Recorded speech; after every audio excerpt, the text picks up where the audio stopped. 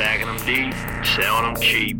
It tastes like gasoline, rubber, and victory. We're just out here stacking pennies.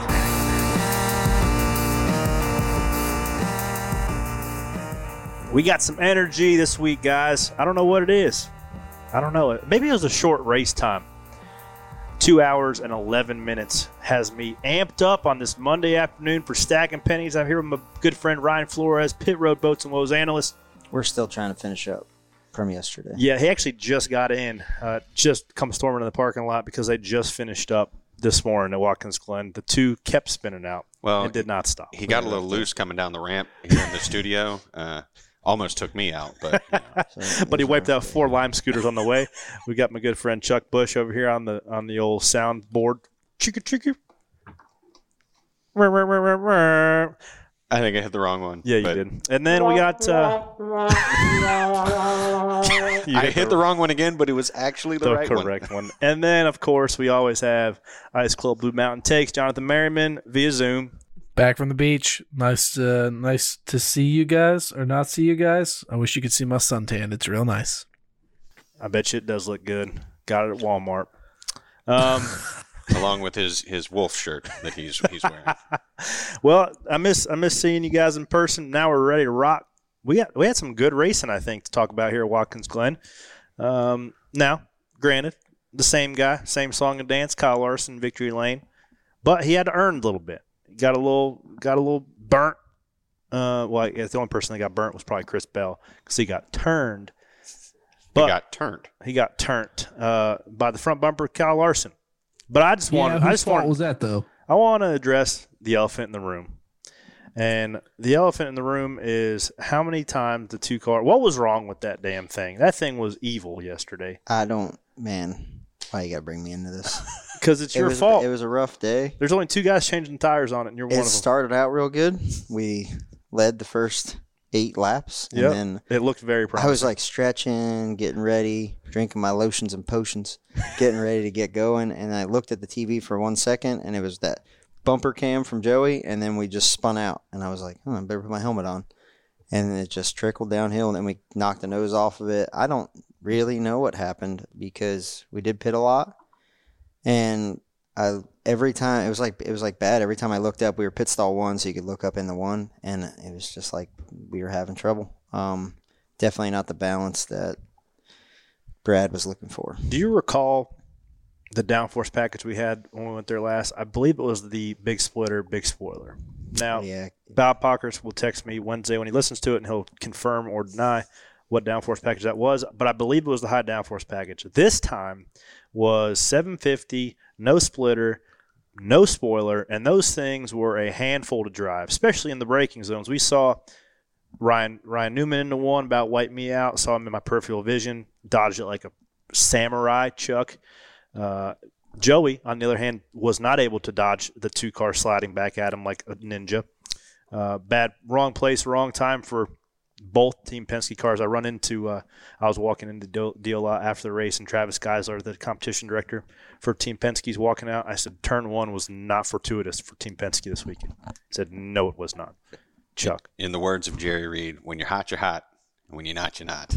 And wise words. That's what I'm here for, is the wise words. It got a lot of people. Well, no, and we saw the 12. I forgot about him wheel hopping into the bus stop, too. So there might have been something in the old rear brake package of the old Penske cars that might not have been kosher. I mean, is there something to the fact that, and now you could take this either way, that we haven't raced there since 2019, so you've been away from it for a little bit, and is there anything that can change in that time that would throw off? It's a great question. Every team at Team Penske is different from the last time we went there. Brad has never been there without Paul Wolf. He's had a lot of success there. Todd and Joey, had one there together. Not saying that, that is just the only thing that's different. Yeah. But especially with no practice, you're going to see some of the mistakes made in the race that would have already been weeded out in practice, right? Correct. Because you would already had established your brake marker into 1 on old tires, because your brake marker on stickers is, let's just call it 15% deeper than it would be on 15 lap tires, and you don't really know that fall off until you pound it into the bus stop like Ryan did 50 feet deep, and you get in there and you start chopping wheels, and you're like, oh boy. Luckily, it didn't end his day, and he slid off, and he was able to grab a gear and get going. But you learn something new each and every lap, and you're also learning that first whole run up to the competition caution what the fall off is, learning the downforce package, because you can make 3 or 4 laps at like 80% in practice just to get a feel for it, but when you fire off in the race and you're trying to keep spots, and it is hard to pass there. And the low downforce package too, I think, made it exciting for the fans, because you did see cars more out of shape and more sideways than you generally do there at a road course, Merriman. Well, a mistake also determined the outcome of the race. If you go back and look at it, Chase Elliott locked up a left front tire, I believe, he had to come in and pit, and that's what put him so far behind and kind of off sequence. But hell, he almost went up there and won the thing. Well, it's no question that Chase Elliott's probably the fastest road course racer that we have in the Cup Series at the moment. Now, I heard about the flat spot tires. Did he do it in turn 1? Do you remember where it was? I do. I think it was turn 1. Yeah. So if it was turn 1, it's probably the right front, because that turn 1, we saw a couple guys make mistakes, wheel hopping. You see a lot of right front lockups there. You guys were in the first pit box, so you could probably see one every single lap. But the racetrack goes away from you, so you're braking, and the track's fairly flat. But as soon as you start going down the hill, the car gets light. And if you don't have all your braking done, you carry that right front brake, and they'll just stop that right front. So I did that a couple of times, but luckily it wasn't bad enough to put a flat spot in it. So I'm starting to like road courses. It's kind of fun. I like that. Purpose-built road courses. Let me be specific. We are going to. I got a little bit of bone to pick. It might be the unpopular opinion. It hurts my heart a little bit not going to Indy for the rectangle. It's not going to carry the same weight. People can say it is. It's not. If you win this GP race, it's not going to be the same as hoisting up a Brickyard 400 trophy, and you won't convince me otherwise. Granted, somebody's going to win, and somebody's going to love it, and somebody's going to cash the paycheck, but it ain't a damn Brickyard 400 win. Yeah. But it's not the Indy 500 either, so. Well, we don't race Indy cars. They're still trying to finish up in Nashville. That was always what everybody thought it was going to be, like this big thing. Like Daytona's our race, right? Indy's cool because it's Indy, but I thought the racing in Indy has been great the last 2 or 3 years. See the road course. That's kind of like it has been the past couple of years, but yeah, it's a one groove racetrack, whether it be for the Indy cars or you could take anything. There's gonna be one groove because that's just the way it was made. But the history of the place and just the I don't know. What's the word I'm looking for, Chuck? Like prestige of the place. Thank you. Prestige worldwide. What? For pit strategy, for overall speed, qualifying's important. I don't love it. I don't love the road course, but we'll see how it goes. Would you consider the Brickyard 400 a crown jewel before the road course? Yeah. Is it a crown jewel now? No. That's the tough part. All right. Big debate here. What are the crown jewel races? Great question. How many? We have to establish how many of them. Oh, is it 4? Sure. That's all right. So let's go back to the 80s, right, and the Winston Million, right? Yeah. You had to win 3 of the 4, right? Okay. Yeah. Merriman, Ice Cold Blue Mountain takes. You hit it with first. So I'm gonna go ahead and say Daytona 500 has to be on there. Bristol Night Race has to be on there. Southern 500 absolutely has to be on there, and I'm going to probably say a Martinsville race simply because it's the shortest, I think, most physical racetrack the mountains, we go to. The mountains on your can are blue oldest. right now. So cool. The mountains on your can are extremely blue. Why don't you just put Richmond in there? What are you going to say? Talladega? Talladega ain't a no. I wasn't going to say Talladega, but I was definitely going to say the Coca-Cola 600. Yeah. Coke 600's got to be in there too. So let's take Martinsville out and put the Coke 600 in there. I forgot about that one. Sorry, Marcus. I still think you should put a 10 over Bristol. Yep. Thank you for the worst take out of us 4. Chuck, what do you got? Daytona 500, clearly. Yep. Coca-Cola 600. Yep. Southern 500. Yep. And then here's where I'm like, what's it could that? Be 2 or 3 different What's that 4th one? Yeah. Like his Bristol Night Race is good. Like that's up there. Chuck really likes Michigan. I do. Michigan is a great track. There's not a track that I'm like, man, I don't like going here. Yeah. But if I had to pick, like, what is that race that drivers are like, I won this. Yeah. This means something. Yeah. And that's where I'm having a hard. Like I can. All right, I'll go. Go. I'll go. Obviously, the Coke the Daytona 500 and the Southern 500 are like they're nailed in there. I think the other two are somewhat flexible. I could argue that the Coke 600 is not a crown jewel race. Bristol night race. Just the energy at Bristol. When you walk into DEI and you see 12 of those things hanging up, or 12 Bristol trophies that Dale won, it's something special. And then, I could, you can make a case for a couple different tracks. I don't think any of which are a road course, unfortunately. And I also was going to ask Ryan, what constitutes a race being a crown jewel and what doesn't? I would consider the the Brickyard 400 a crown jewel until it's not off the list. History. I believe history is what makes it. So there's 3 races that you get a ring for if you win, right? Yep. So you get a ring for Daytona 500. Yep. You get a ring for the Coke 600, and you got a ring for the Brickyard 400. Yep. I don't know if that changes with the GP or not. I'm not real sure, right? So those are that's 3 crown jewels that that you're going into and you're getting a ring for. I don't want to interrupt you. Used to be one for Texas. Let me add right quick, and then you continue. The last crown jewel race would be the last race of the year to crown you a champion, no matter where it's at. Okay, I can see that. Yeah, I mean, if you're going with 4 crown jewels, like Bristol night race, I understand that it's a race that everybody wants to win, but I've never gone to that it's a crown jewel. It's just we want to Bristol night race. Yeah, it's badass. We want to do that. I would almost go to backtrack a little bit on the Cold Mountain take. I would almost go Martinsville over Bristol. So Martinsville is give me crap, and then you just validate. Well, you went 2 short tracks. You went Bristol and Martinsville, and that was the cold take. You just picked Martinsville. There's not a I went 2 which short tracks. Martinsville? Oh, God forbid we go to a short track. I'd say the fall race because it's one that's an elimination race now. The night race is special. I think that the race that gets to be more desirable. Does the Bristol Dirt Race become one since it's so much different than everything else? No, not for Corey. This is the first ever one. I think the 4 crown jewels. If you're crown jewel cannot be a gimmick. Crown jewels are this. Okay, it's a gimmick. Crown jewels are this: Daytona, Charlotte. Yep. Darlington, Southern 500, mm-hmm. and Indy. Those are the 4 crown jewels. Okay. Right. That you can argue it all day long, mm-hmm. but Augusta's Augusta. Yes. Right. Which is why I'm leaning a little bit more towards Martinsville because of that grandfather clock.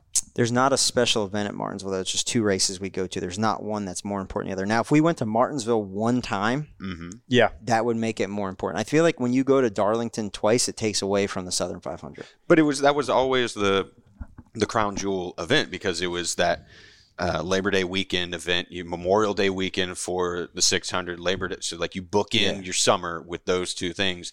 And then I get where you're saying with the championship race, but I think that fall Martinsville race, where it is now in the schedule, where it's helping determine who's going to that final. I think a lot of what makes crown jewel is the level of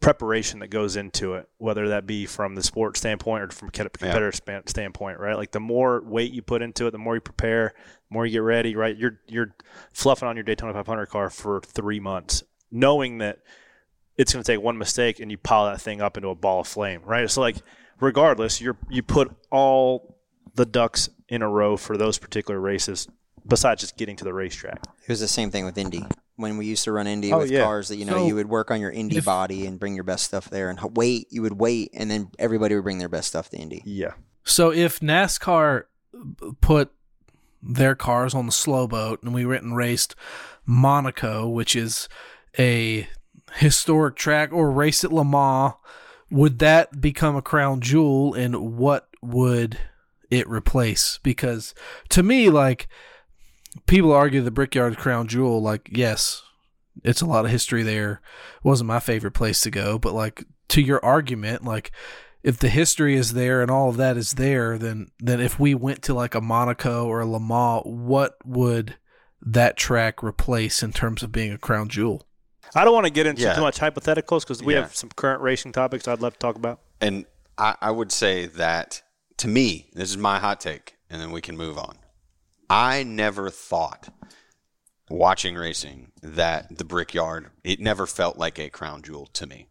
I get Indy's racing history. I get what that place means. And like when I went there for the first time, it is an amazing place. Like you just feel that history there. And, I mean, just the names that have won the Indy 500, that alone, like it's an amazing place. But NASCAR there never felt like it was embraced. Like not even by the track or anything like there. It just didn't, to me, quite fit. Hang on. The perfect example.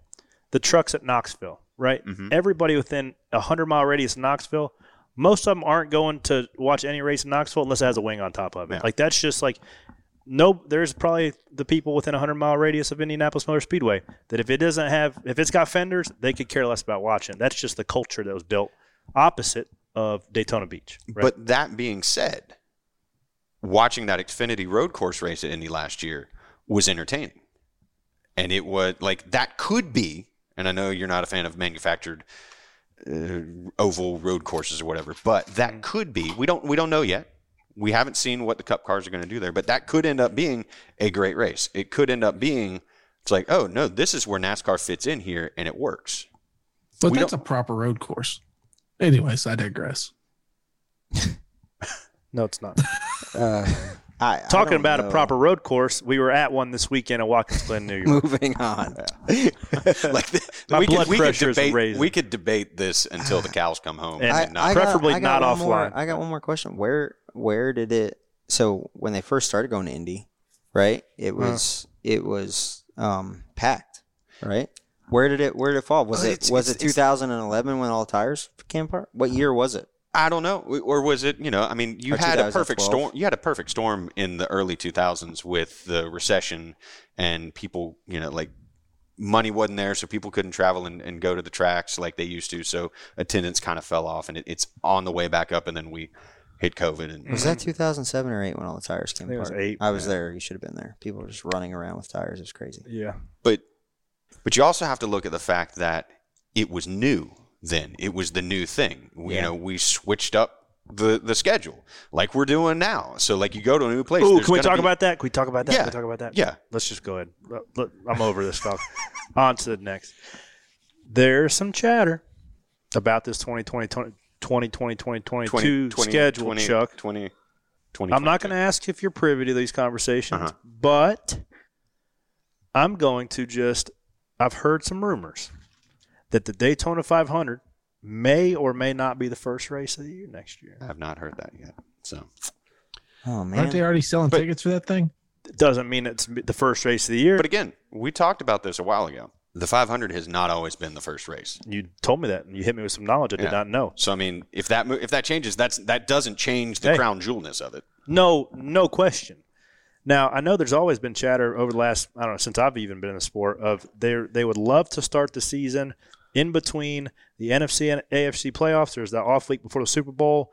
I think that would ideally kick off the season when some eyeballs are on the sport, and it also would push however many weeks forward of the season to finish the season earlier. So I know all avenues are getting looked at. And I also heard, and I guess I could say this, I rubbed shoulders with old Steve Phelps this weekend. I said, hey, when's the schedule coming out? Just chopping up. He goes, maybe beginning or right around next month. So there are going to be any eyebrow-raising topics? And he's like, maybe. I have not heard anything. He said that there will be something that makes your eyebrows go up, Chuck. I'm for it. I'm for it, too. Now, if it's another Roval, I'm not for it. If you put dirt on the Roval of Charlotte, definitely not for it. What are we doing? What was that damn Rallycross deal that was going for a little bit and then it went under? Yeah. Global Rallycross. Yeah, WRX. Yeah, no, not that one. It was. The other one. Whatever. We're not those guys. I heard that the new track actually was going to be the Field Filler Fairgrounds, but it's resurrected. no longer there. It's just the same old. Turns out, Randy LaJoy moved the stakes on where his property lines were, and it caught up with him 20 years later. And the Field Filler Fairgrounds wasn't really on the property, so it had to get mowed over. Yeah, that's actually how it went. And long story short. Yeah, the story was we couldn't afford to put safer barriers up, but the real story is the property line was 20 feet over what it's supposed That's to why you never call in a new survey. So I'm excited to see that. I do like how NASCAR is being a little flexible. You know, they're not sticking to their old guns. They're trying some different stuff, possibly some street courses. You never know. You know, well, I like to see. Now, I don't want to keep chasing whatever the next flash in the pan is. I do think we need to continue to build on some of the good things we got going. But trying something new is definitely not going to hurt anything. I'm not opposed, and I like the idea of not necessarily going back to certain places twice in a year. Oh, I want to talk about this too. Because one, you can hit more markets, in my opinion, and two, you can build more demand for a sellout at that one. But then, when you talk with the tracks, you're then losing more revenue. So there's a fine balance there. They're gonna. Hey, look, they're not gonna make 100% of the revenue. They'd probably be 50%. Yeah. Look, Bon Jovi ain't coming to Charlotte twice in 1 year. You know what I'm saying? I wouldn't go see him once. Yeah, well, that's because you're not from Jersey. Dude, Bon Jovi live. Yeah, it's amazing. Yeah, yeah. Saw him 10 years ago. I think. Let's go, Chuck. What do you think what if you think if places that have I think the only two tracks that need to have 2 races a year on different weekends are Daytona and Talladega, right? I think those are the 2 tracks. We don't do double headers there. We go there when we go there now. Mm-hmm. Daytona 500, and then. Should be July 4th, but I'm not going to get into it. Not touching that. Talladega out of the playoffs, Talladega in the playoffs. Everything else that we run twice a year needs to be a doubleheader.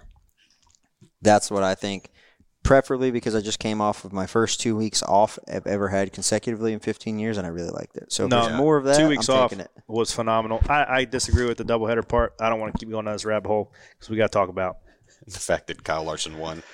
The fact that Kyle Larson in 5-car has won 5 times this year.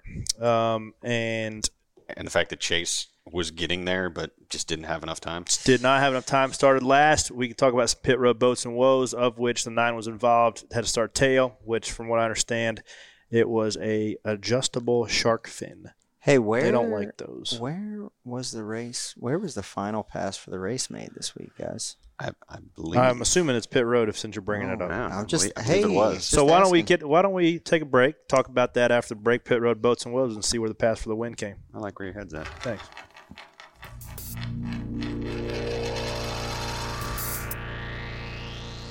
There's no distance too far for the perfect trip.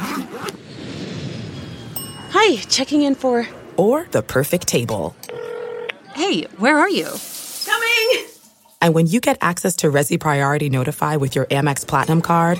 Hey, this looks amazing! I'm so glad you made it. And travel benefits at fine hotels and resorts booked through Amex Travel, it's worth the trip. That's the powerful backing of American Express. Terms apply. Learn more at americanexpress.com/withAmex. I want to tell you a story. It's a story about a scandal, broken relationships, gossip, rumors, money, corporate rivalry, and a broom. A performance-enhancing broom. My name is John Cullen. I'm a comedian, podcaster, and for 20 years, I was a semi-professional curler. And I want to tell you the story about how a single broom almost imploded the 500-year-old sport of curling. We felt like we were bringing a knife to a gunfight. It's the story of a superstar and his fall from grace. I was being dragged through the mud. It's the story of 2 brother entrepreneurs with a dream. I said, that's great news. It's a story of intrigue. I still don't understand why we want to keep his name secret. The full story has never been told, so I'm going to tell it. Broomgate, how a broom almost killed curling. It was a year I'd like to forget. To listen to Broomgate, search for Broomgate in your favorite podcast app. That's all one word, Broomgate. All right, guys, we're back. A couple pit road boats and woes, of which one of them was mine. The old right-handed pit road got me because our first pit stop of the day, I drove through too many boxes leaving pit road because I just forgot how wide my car was. So the rule is 2 boxes. You can't drive through more than 2. And my right side tires hit the edge in the corner of the third box, which like it was kind of just like muscle memory of how you pull out the pits. But apparently, I wasn't. I guess my intent wasn't enough to like turn it out enough because you only go right-hand pit stops a year. Did they remind you before the race? Like that's something they reminded Brad, right? Like They reminded me after that. They were like, he's like, hey, they brought it up again. They sent out a note, don't drive through too many pit boxes. And Brad said, thank you for saying that. This is a really easy place to do it. Well, I did it. Good job. Maybe I need a memo. Now you know better. Or maybe I should have Chuck read me like my memos of pre-race things to do like he does with the driver's meeting. It's soothing. So it sounds like the 5-car won the race on pit road, but not necessarily because of the pit crew. How many times have we seen Kyle Larson? How many times have we seen Kyle Larson close the gap getting to pit road? We saw multiple him do it times Chase at the Coke 600. Coke 600. Yeah, we see him. Now I will say the person that's trailing has an advantage coming to pit road under green because the guy in front of you is going to probably take it, call it 85%, because if you don't have a rabbit, if you don't have a gauge marker to know when you're going to brake, you just have to kind of guess it. In any situation, the guy in second has a bar to measure himself with and then get it. So it seemed like Larson going through 11, or 8, 11, I think they call it. Yeah. There was debate about this. There is debate about this, nor do I care to get into it. It's just the right-hand corner before pit road. Pick, which one do you want to use? We'll call it 11. Yeah, we'll call it 11. And he closed the gap and got to the 19th bumper, which it's just overall speed, right? Or it's overall time, and that's what you're trying to minimize when you're on pit road is from yellow line to yellow line. And the team pit crew actually must have done a good enough job, whether that was Kyle Larson's rolling time into the box and out of the box, or the combination of. It's a combination. Yeah. You got to do both. Got to have both. So that and at a Watkins Glen, a place where you saw Larson was visibly better than like Logano in the first stage and couldn't get by him, right? Mm-hmm. He was better than the 20. He was better than 19. He got a run on the 20 and 19. The 20 blocked him all the way to the inside fence. And then he finally gets under him. And it's like getting in the 1 is the number 1 passing zone. It's like you can pinch a guy off there, and if he lifts, then you got him. That's why I finally just cleaned the 20 out. Yeah. Well, the 5 was on the apron. 5 was down there, yeah. But if the 20 put him in a position where he needed a lifter, he was going to wreck him. Yeah. Kyle, it was time to go. So to go. Sorry about your luck, but the easiest place to pass, pit road. At that place. So and it's the easiest place to lose spots too. Yep. And for the third week, I feel like almost in a damn row, you're coming back down. I don't know what it is. I think it's like 3 out of 7. Not trying to bash your guys. I don't want to bash them either, but it is a little bit frustrating when you work hard to pass some spots. Right at the end, we were a 22nd to 24th place car. We went long on our strategy at the last stage to split it more so in half to hopefully have some better tires at the end. And we caught Bubba, passed Bubba, caught the 6th, passed him. And I was kind of chasing the 34 a little bit. I think he was conserving fuel. I believe I probably could have got there, but we had to come down and put a lug nut on the right front to not get a fine because apparently the difference in 2 or 3 spots on the back end purse doesn't make up the $10,000 fine from what I understand. I don't see the numbers, but I hate giving up just points for ego, but points for lug nut penalties. Yeah. Now, you've had 19 loose lug nut penalties this year. I don't know if that's an accurate number. Roger obviously does not mind peeling off a $10,000 check, where for us, we're stacking pennies. I don't know that it's like yeah, whatever, just do it. I don't know that it's like that. Like, yeah, no big deal. Here's another 10.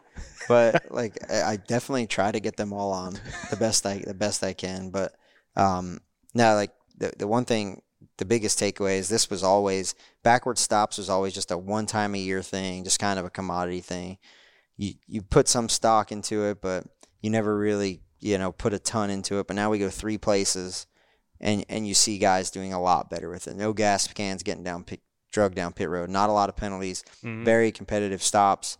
We did the Xfinity race and the Cup race. What's an average stop time of left-handed normal stops to a right-hand stop now? I'd say so. Like an average, I would go to say an average just normal day is like a 12.3 for a normal just a clean middle of the road top 10 stop for a normal left side to the wall stop.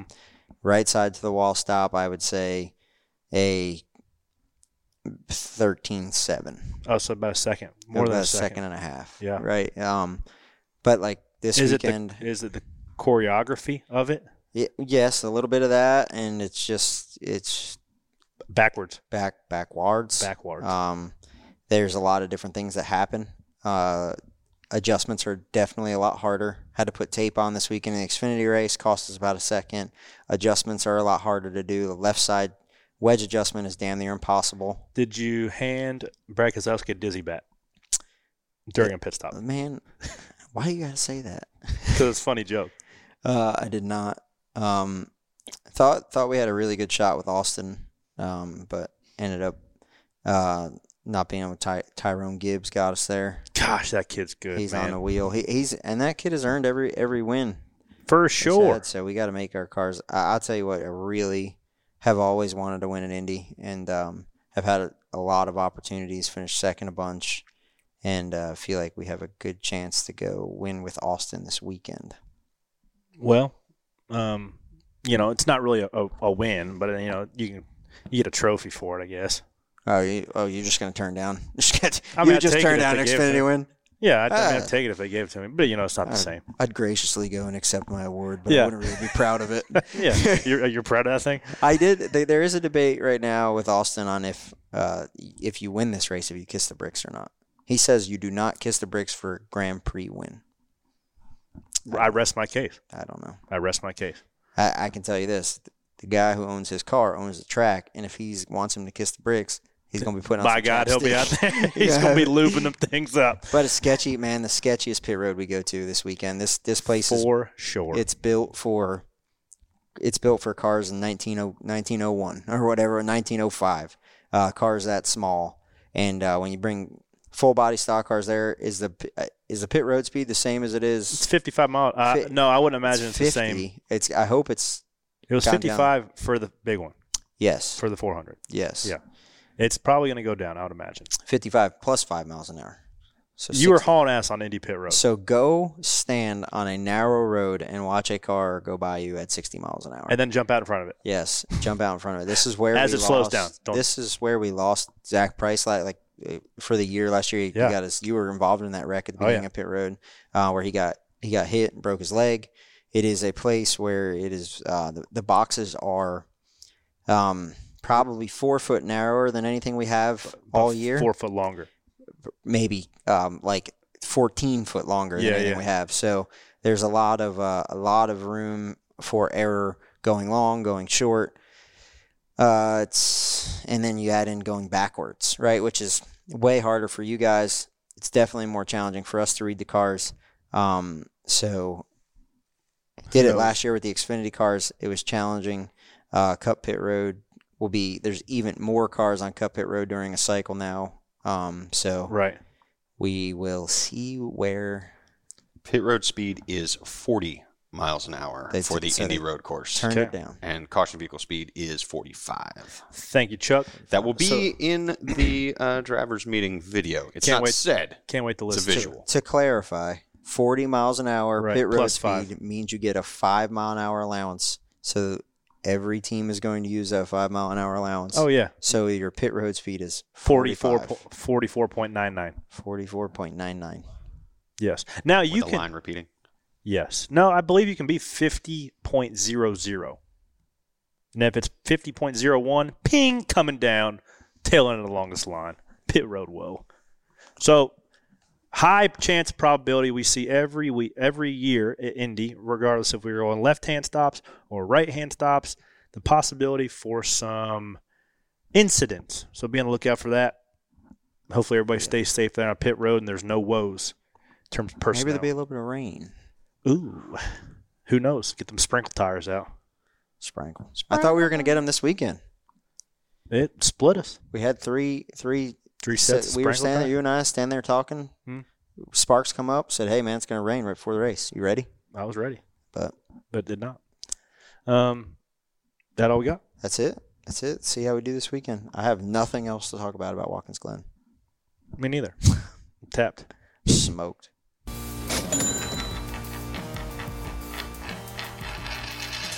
We're driven by the search for better. But when it comes to hiring, the best way to search for a candidate isn't to search at all. Don't search. Match. With Indeed. Leveraging over 140 million qualifications and preferences every day, Indeed's matching engine is constantly learning from your preferences. So the more you use Indeed, the better it gets.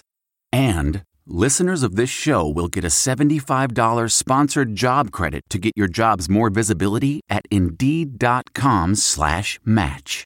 Just go to Indeed.com/match right now and support our show by saying you heard about Indeed on this podcast. Indeed.com/match. Terms and conditions apply. Need to hire? You need Indeed. What makes a life a good one? Is it the adventure you have? Or the friends you find along the way? Maybe it's pursuing your passion while striving to protect, defend, and save what you believe in every single day. So what makes a life a good one? In the Coast Guard, we think it's all of the above and more. But you'll have to find out for yourself. Visit gocoastguard.com to learn more.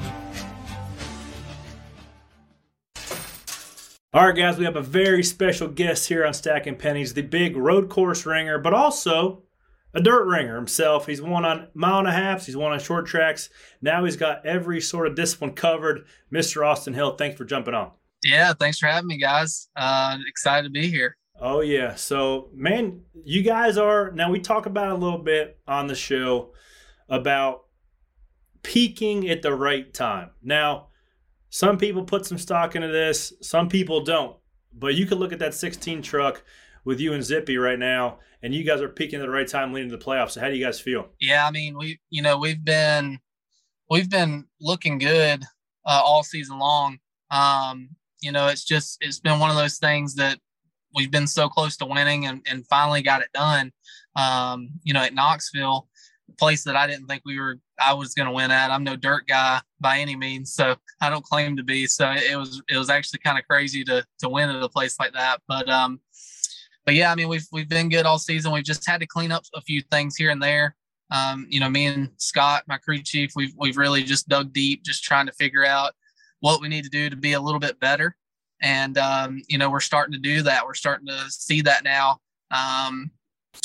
Once we get in the playoffs, these last two seasons in the playoffs has bit us pretty hard when we get into the round before that Final Four. So hopefully we can not have that same stuff happen that's happened the last two seasons, and we can finally get to that Final Four for Phoenix and see what happens. At least give us a chance. I've always thought, just from watching the broadcasts and knowing a little bit of the people, obviously yourself and I go back, which we'll talk about here in a couple minutes, but I feel like you and the 16 team don't get some of the credit you guys deserve a lot of the times because the focus is usually on Kyle Busch when he's running, or a Kyle Busch truck with John Hunter Nemechek being fairly dominant this year. Do you guys feel like you're the underdog team going into the playoffs? I mean, I'm totally fine with being the underdog. I've always felt like really my whole career I've been overlooked a lot. So yeah, I mean, I'm fine with being the underdog. I think that some guys do overlook us a lot of the time, and it comes back and bites them sometimes. So I know that KBM's been really good this season. John Hunter's been really good, but I honestly feel like we're just as good as they are, if not better. We have a really good organization, really good team behind me, and we don't have a whole lot of guys, but with the little bit we do have, we go out there and we do everything we can to run up front and win races and just show that we belong each and every week. So the consistency's been there. There at the start of the season, we've had some kind of bumps in the road, but the consistency has been there. We just kind of needed to get that first win under our belt and kind of build that confidence going into the playoffs now that we feel like we can't be beat. We feel like we're the guy to beat now. Gateway was good for us last year, so we're trying to go 3 in a row. Well, that would be sweet, man. Good luck on that. So I wanted to ask you this because your trajectory, your NASCAR career, hasn't been a steady trajectory upwards as, you see a lot of the kids nowadays. It's kind of like you map out the dots. And there's not many guys mid-20s, upper 20s that aren't looking to try to progress every year, right? It's like you're a guy that's stuck and been fairly loyal to Shiggy and that 16 truck, but also on the other side, gaining experience, and you've continued to grow and learn in the truck series field. Has there been some Xfinity Series rides that you might have had on the table to look at that you turned down? And what was the thought process as to why you chose that? Yeah, I mean, ever since I've been with HRE and even before with HRE back when I was with Young's Motorsports, there was times that I could have went Xfinity racing, but I didn't really want to move up the rank unless I was in equipment that I could feel like I could go out there and win with. And it's been one of those things that I'm kind of happy where I'm at. I always said that when I was younger, I wanted to go to Cup. I wanted to be a Cup guy. And now that I've gotten older, I'm happy to be in NASCAR, whether it's in the trucks, Xfinity, or Cup. I'm just happy to be where I'm at, and I want to make a long career out of this. I don't want it to be a guy that, maybe jumps up to Cup Series really quick and he runs there for a few years, and the next thing you know, you don't ever hear about him again because he might have jumped up too quick or whatever the case may be. He runs out of sponsor, whatever it is. So I mean, I've been happy where I'm at. I had a really good opportunity last year to go somewhere else and run for a big team. It was actually a colleague. We were in talks with them. We were going to do the deal, and I don't know what it was. I really had some long talks with the wife and with my parents, and just really thought about what I was going to do one way or the other. And Toyota's been so good to me over the years that I talked to Toyota, and we've kind of talked some things through, and I was just trying to make the right calls. I don't know if it was the right decision right now. It feels like it was. It feels like, I made the right decision staying with Toyota, staying with HRE and doing all those things. But I guess we'll have to see. Time will tell down the road if my decision that I made was the right one. Well, I don't think you can make the decisions look back to better if you're right or wrong. You just got to figure out what the next one's going to be and make sure that one's right. But I wanted to dig in a little bit. Not many people know about the history between you and I.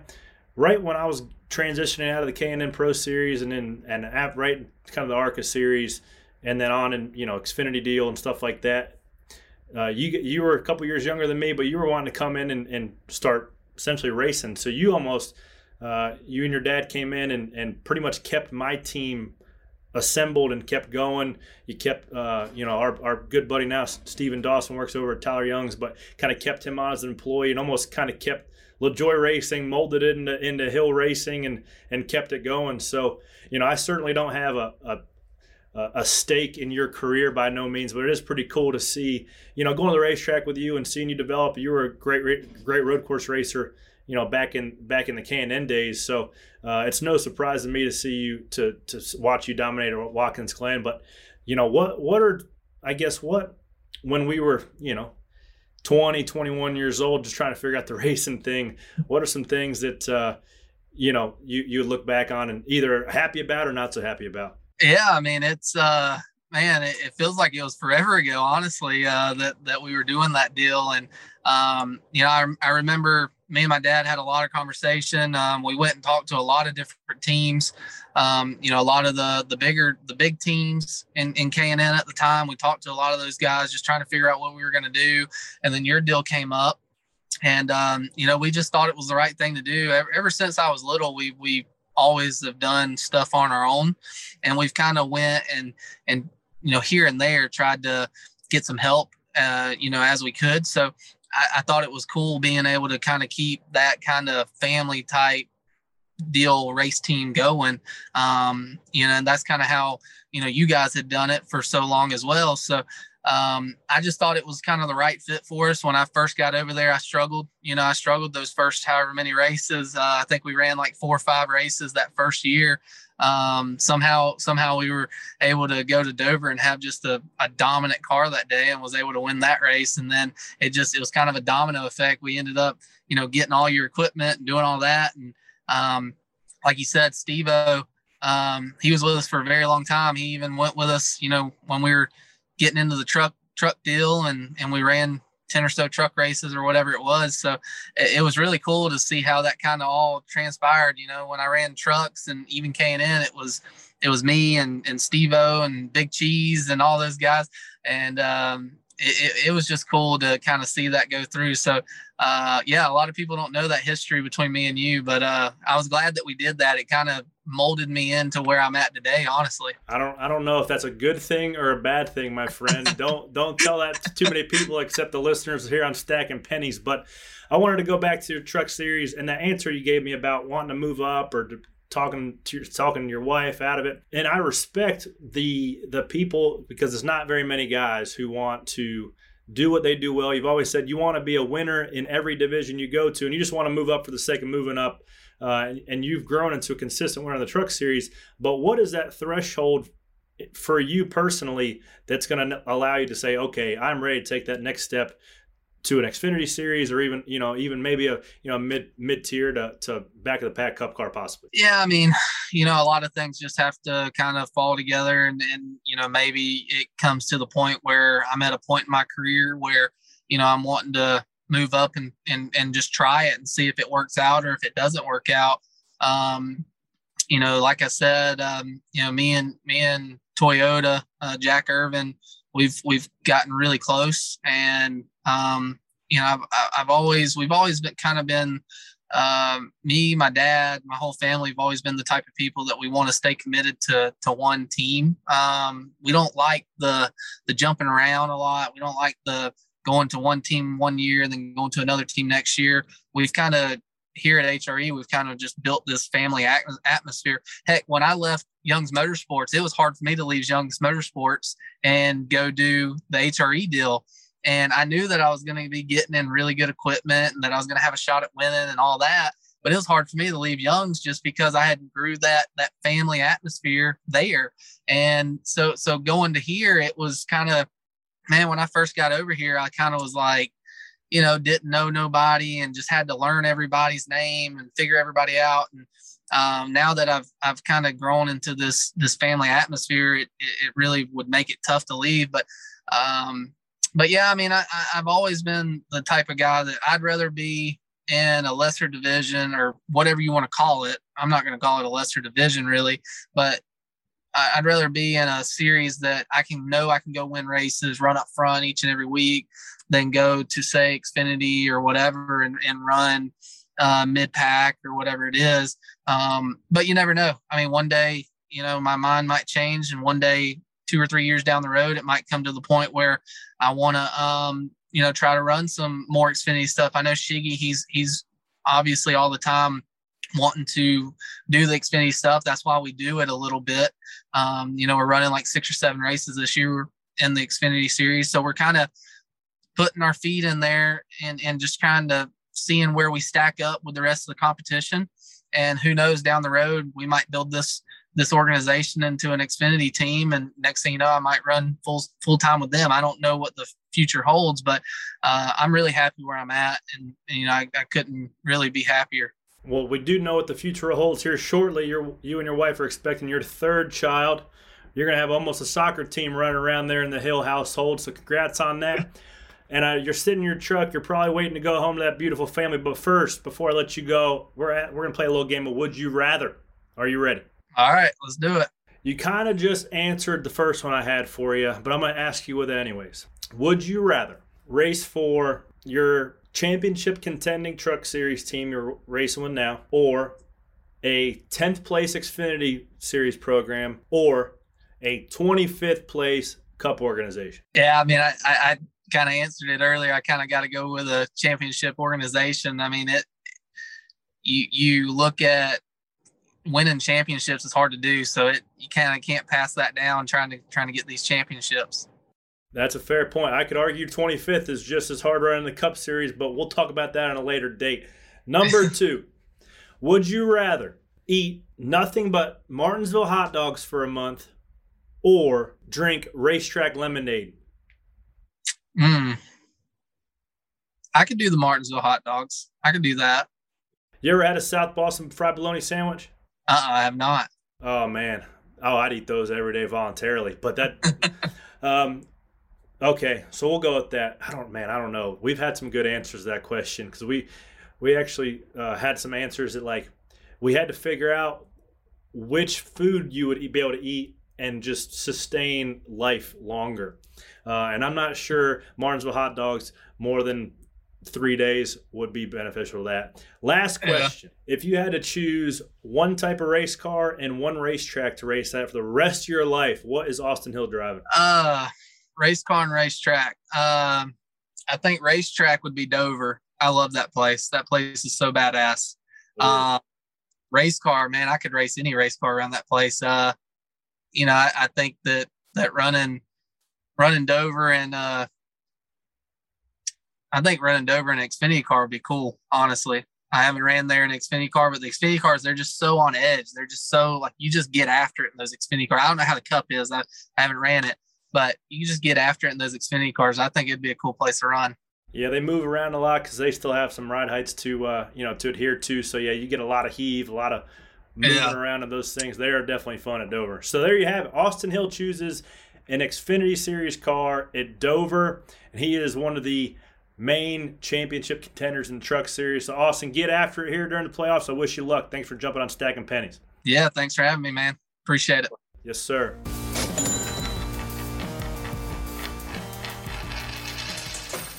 And there you have it. There was Austin Hill. Thank you for being a guest on Stacking Pennies. Now we got Ice Cold Blue Mountain Take Jonathan Merriman with some jackpot races. You have a chance to win $25,000 if you choose the right guys this weekend. Merriman, what you got? $25,000. All right, this week, Group 1, Denny Hamlet, Chase Elliott, Kyle Busch, Martin Truex Jr., Kyle Larson.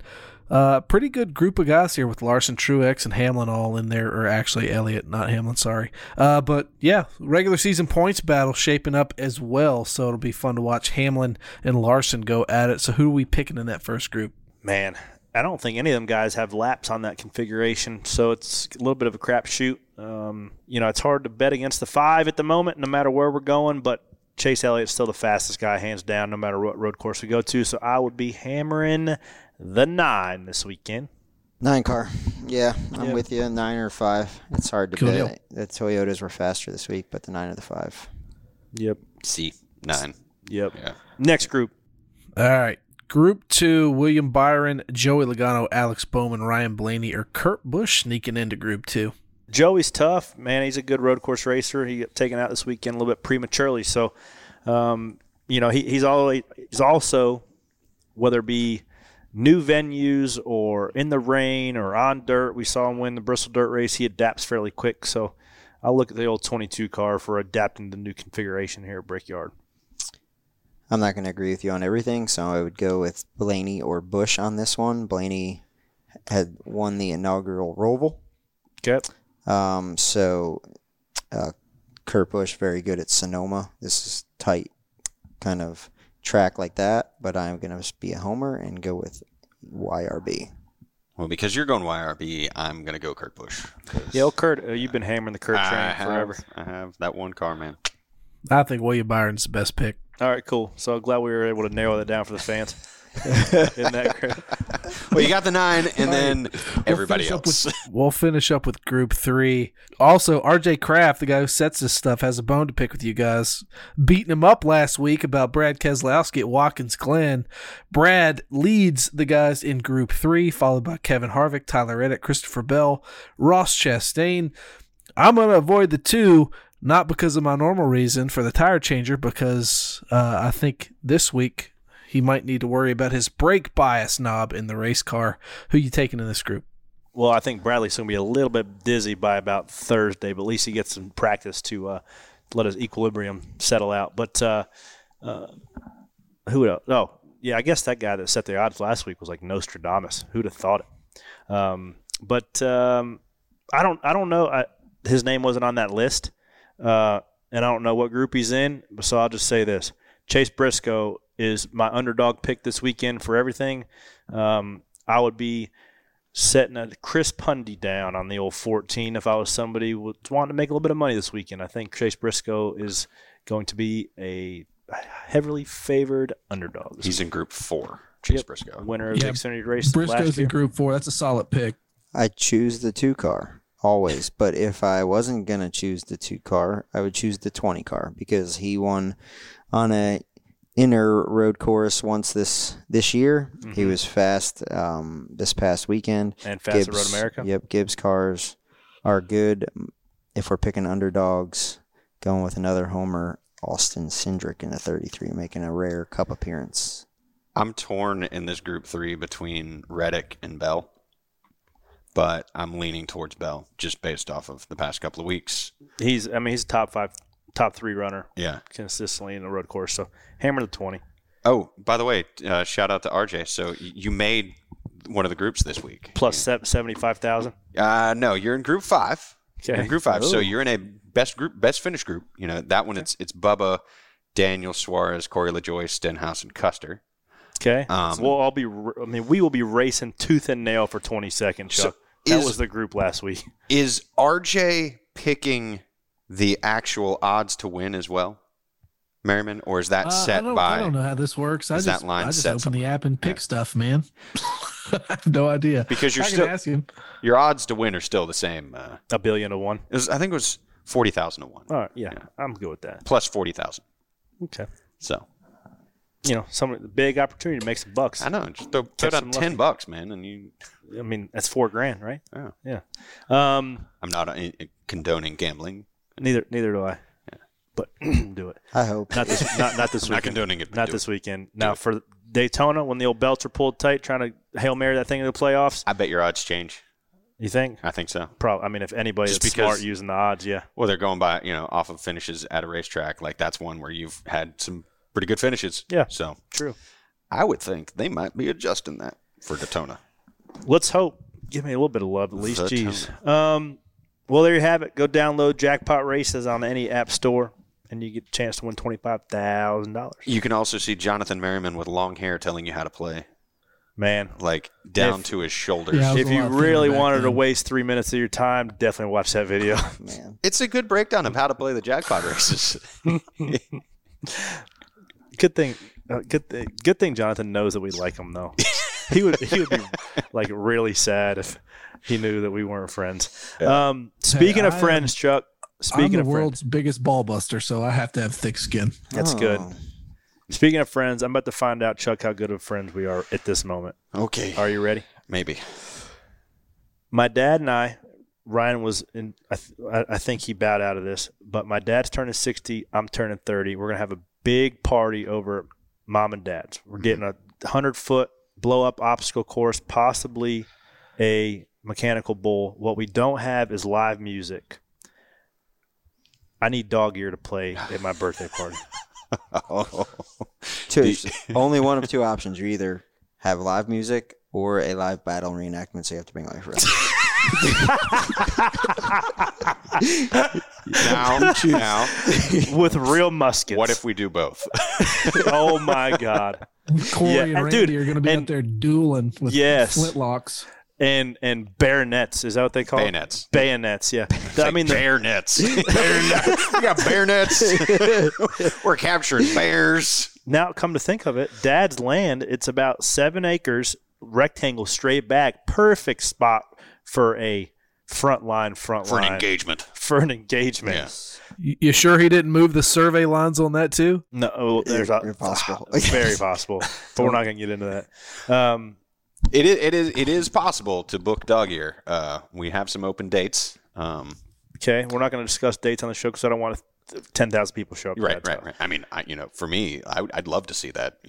To play in front of 10,000 people, man, that'd be awesome. It would be. I don't want to blow up your spot. So will you do it? Yeah. If I am, will you play the concert? What that? No, I was asking about a Civil War reenactment. It'll just be me. I'll be like charging myself, loading a cannon. Yeah. I was asking about the concert. Will you play? Now, what would this look like?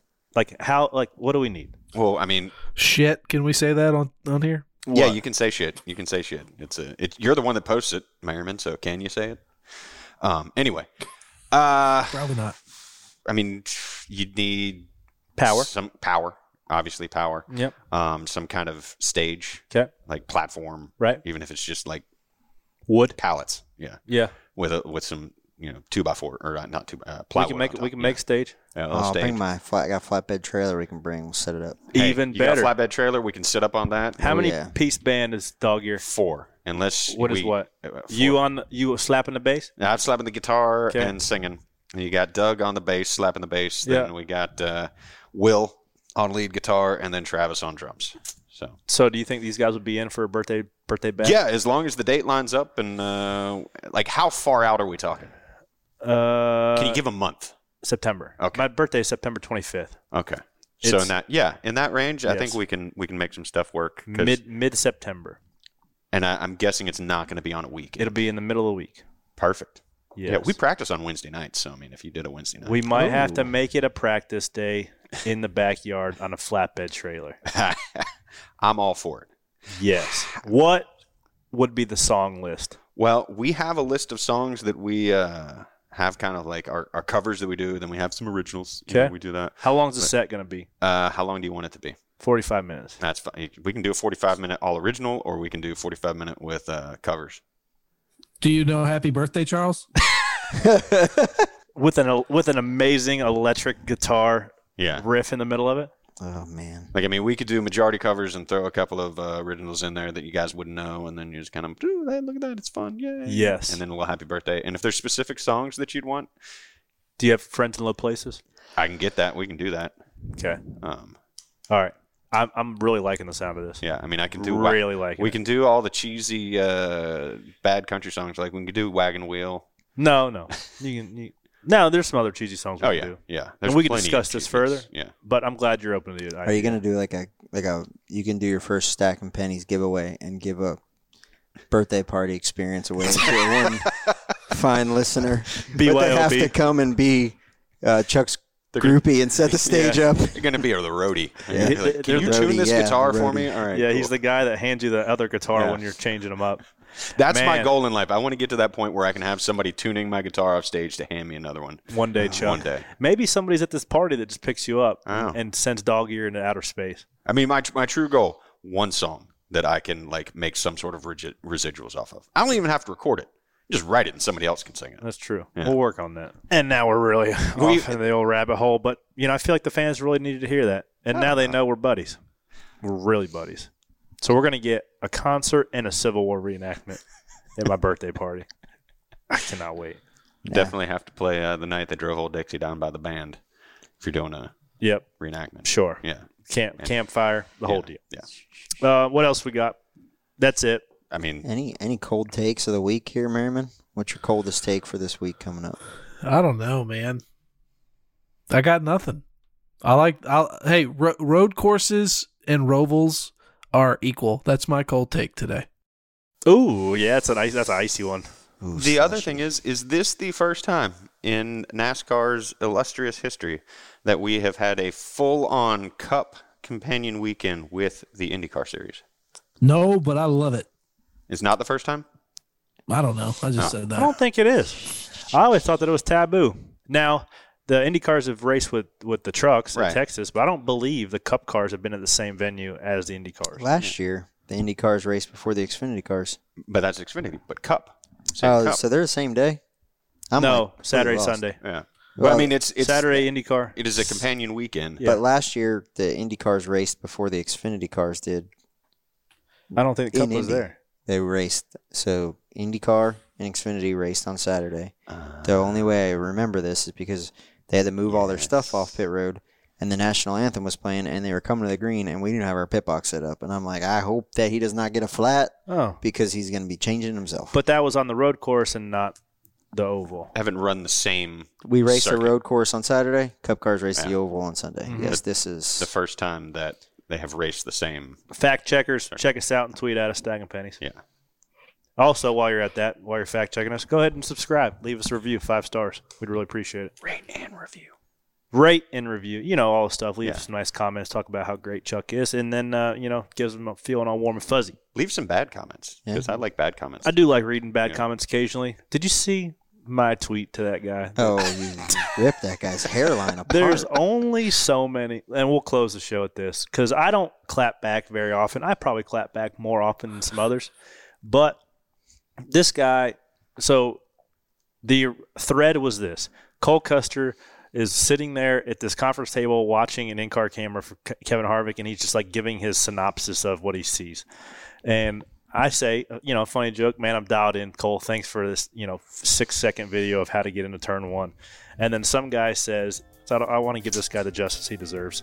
Justin at Pure Moccasin responds, chances LaJoie finishes on Sunday equals 3 laugh-crying emoji faces. And I spent a lot of time thinking about the response to this tweet, Chuck, because there's not many that I feel like the door is open for me to come really kick in, nor kick somebody when they're down. Because a lot of people, when they're mean on social media, that means they have their own things to talk about. Right? They don't have much self-confidence. Well, I didn't care about what Justin had to say, because when you looked at his profile picture, he has the old cul-de-sac, and he is barren on top, shiny, could polish that thing up with mother's wax. So my response tweet was this. I bet I stay in it longer than your hairline did. Well, it's a picture of his head. Yes. Like, it's not his face. It's just of his hairline. Yeah. Just so we're clear, we're not trying to just pick on this the guy apart. It is a zoomed-in picture of his hairline. That's true. Like, I feel like it's almost low-hanging fruit, but people loved it. Got 93 retweets and over 2,000 likes. That's I love a good old sarcastic heater leading into the weekend. Give me some nice confidence. Yeah. You know what else gives me confidence? When fans at the racetrack scream out "stacking pennies," because that means they listen to what we do, and we appreciate you listening, and we appreciate, you just supporting NASCAR, supporting me, supporting Ryan Flores, Chuck Bush, Janie, Ice Cold Blue Mountain Takes, everybody. See y'all next week. Stacking pennies.